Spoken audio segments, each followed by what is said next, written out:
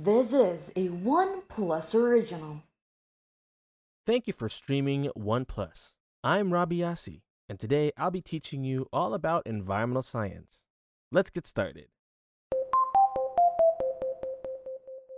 Now, when someone asks you, in one word or phrase, what is environmental science to you?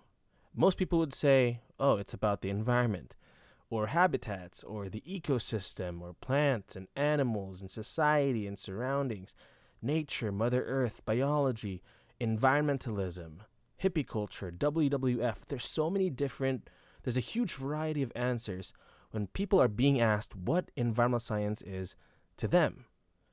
But in other words, people have this concept of what environmental science is, but oftentimes people usually have a hard time distinguishing environmental science from ecology. And most people would say environmental science is ecology. But in fact, environmental science is not just equal to ecology, but also environmental science is physics, is chemistry, is biology, geology, sociology, economics, and so much more rolled into one field. And I'm not saying both are completely unrelated from each other. I'm not saying ecology is completely different from environmental science. In fact, they're very much in line with each other's goals and line of thinking. But there is a stark difference in definition between the two that we ought to acknowledge in order for us to move forward with understanding what truly is environmental science. Now, the best way to understanding environmental science is probably to look at the dictionary. How does the dictionary define environmental science? It says, environmental science is an interdisciplinary academic field that integrates physical, sociological, and biological sciences to the study of the environment and the solution of environmental problems. Now that definition can be a huge mouthful. So let's try to listen to that definition one more time, but in a simpler way. An easier way to understand it. Environmental science is trying to understand the world we live in using many different scientific tools so that we can solve the problems that are threatening it. Now that's an easier way to talk about what environmental science is. But what do we get from that definition? What do we get from the idea that environmental science is trying to solve the problems that we're threatening it using many different scientific tools? First of all, the thing that we have to remember is that the definition talks about how we are trying to understand the world we live in. So meaning the first thing there is that the problems that are threatening it already exist and they need to be solved. So meaning environmental science is a pursuit to try to fix things. Environmental science is a challenge and is a journey, an ongoing journey to try to see if we could fix and solve the many different problems that our world is facing. And the second thing we could get from that is that there is so much more to understand about the environment. There's so many different things that we have yet to discover about our world. Now, the main difference between ecology and environmental science is that environmental science is a more overarching field that incorporates many elements of earth and life sciences to understand various natural processes. Ecology, on the other hand, focuses more on how organisms interact with each other and with their immediate surroundings. This means that ecology would more or less fall under the parameters of environmental science. That's why I said earlier, envisi, is equal to ecology, but it's also equal to so many different things. And it talks about how the different parts interact with each other. Biotic to abiotic, biotic to biotic, abiotic to abiotic.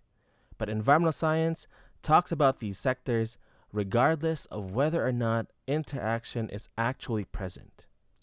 Now, in the pursuit of understanding and learning environmental science, one thing that you might be able to discover is that you're going to delve into principles that encompass and define environmental science in many ways, like looking at it in an economic perspective, or from a sociological perspective, or from a biological perspective. And collaterally, you would have to learn about different ecological principles and factors that are involved with a lot of issues in environmental science.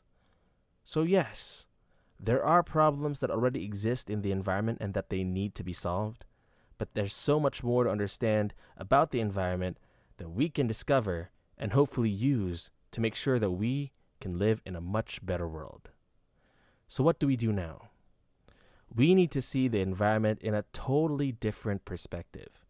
And this is exactly why the 7 environmental principles were even built in the first place, were even written in the first place. Now, a few years ago, a couple of academics talked about what these 7 environmental principles are. The first one is that nature knows best. Nature, in fact, knows what is good for itself. That's why a lot of natural processes make or lead to nature healing itself. If you've noticed, a lot of the problems that we're facing nowadays are simply just manifestations of the problems that we've caused years and years before. We are actually causing a lot of the many different things that are threatening our own survival. Our Earth, our world has been working for billions and billions of years. And what does man do in the thousands of years that we've been here? We've found a way to make sure that we destroy it. And that's so sad. Because when you think about it, after all the progress that humanity has done scientifically and in terms of philosophy and knowledge, nature still knows best.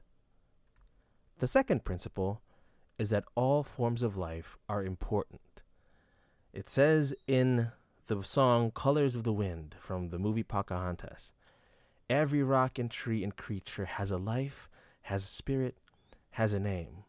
And sure, it might not be literal.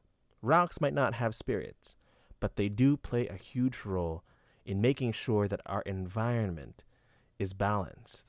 That's why we can't just say, oh, this is far more important or this is far more valuable. We can't just automatically assume the importance of a species or the importance of an object simply because it gives us monetary benefits. We have to see everything around us to be equally important in making sure that we survive another day. Because that's the truth. These things without us, our world without humanity will survive. But humanity without the world, without the environment, will die out as fast as that. The next principle is that everything is connected to everything else. In that same song from Pocahontas, it says, we are all connected to each other in a circle, in a hoop that never ends. And I'm not just talking about the food chain or the food web. It's more than just nutritional value. We are connected to each other through many different cycles. The water cycle, the nitrogen cycle, the oxygen carbon dioxide cycle. Many different things connect us, not just with the living organisms, the plants and the animals, but also with abiotic factors like the rocks or the water or the mountains or the sky. Those things, they're connected to us. So whatever we do to it, it'll come back to us because it's connected to us. The fourth principle is that everything changes. There is no other constant thing in this world but change. So whatever changes that you do to your surroundings, whether be it good or bad, it's going to create more change. It's going to create more consequences. So that leads us to the fifth principle, which talks about how everything must go somewhere. When you throw garbage into the river, it's not just going to stay by the river.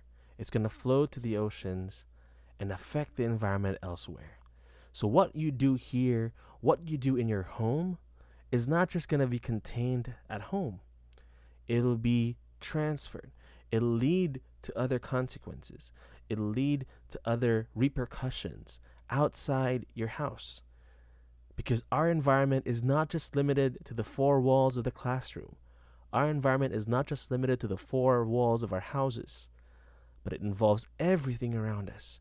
Everything is connected to everything else. And everything you change must go somewhere else. Our next principle is a reminder that our world is a finite world. It says on that song again that you can own the earth and still all you own is earth until. We should always keep in mind that we have only one planet in the solar system that we could live in, probably even in our whole galaxy. And if we don't take care of it, we'll be losing our only home. Our world is a finite world. Our world has a limit. All we own will be Earth if we don't take care of it.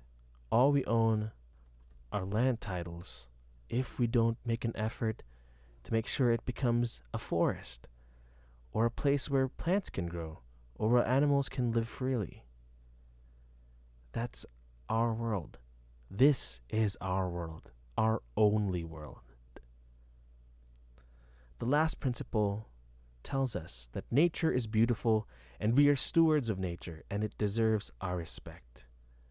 We need to make sure that we respect what we live in. We respect where we live in because it has fed us, it has given us air to breathe, water to drink, and life to live. The best thing, the least we could do is take care of it, and the best we could do is to make it better for the next generations. I know a lot of people put so much pressure on the youth today to take care of the environment. But in the end, after how many years, we'll be the ones running it. We'll be the ones taking charge, and we'll be the ones in the middle of reaping in the consequences or the benefits. The difference between the two lies between us, between you and me, and the future of our world. Thank you so much for listening, and I hope you continue your journey in learning about the environment and its many different wonders. Thank you, and have a great day.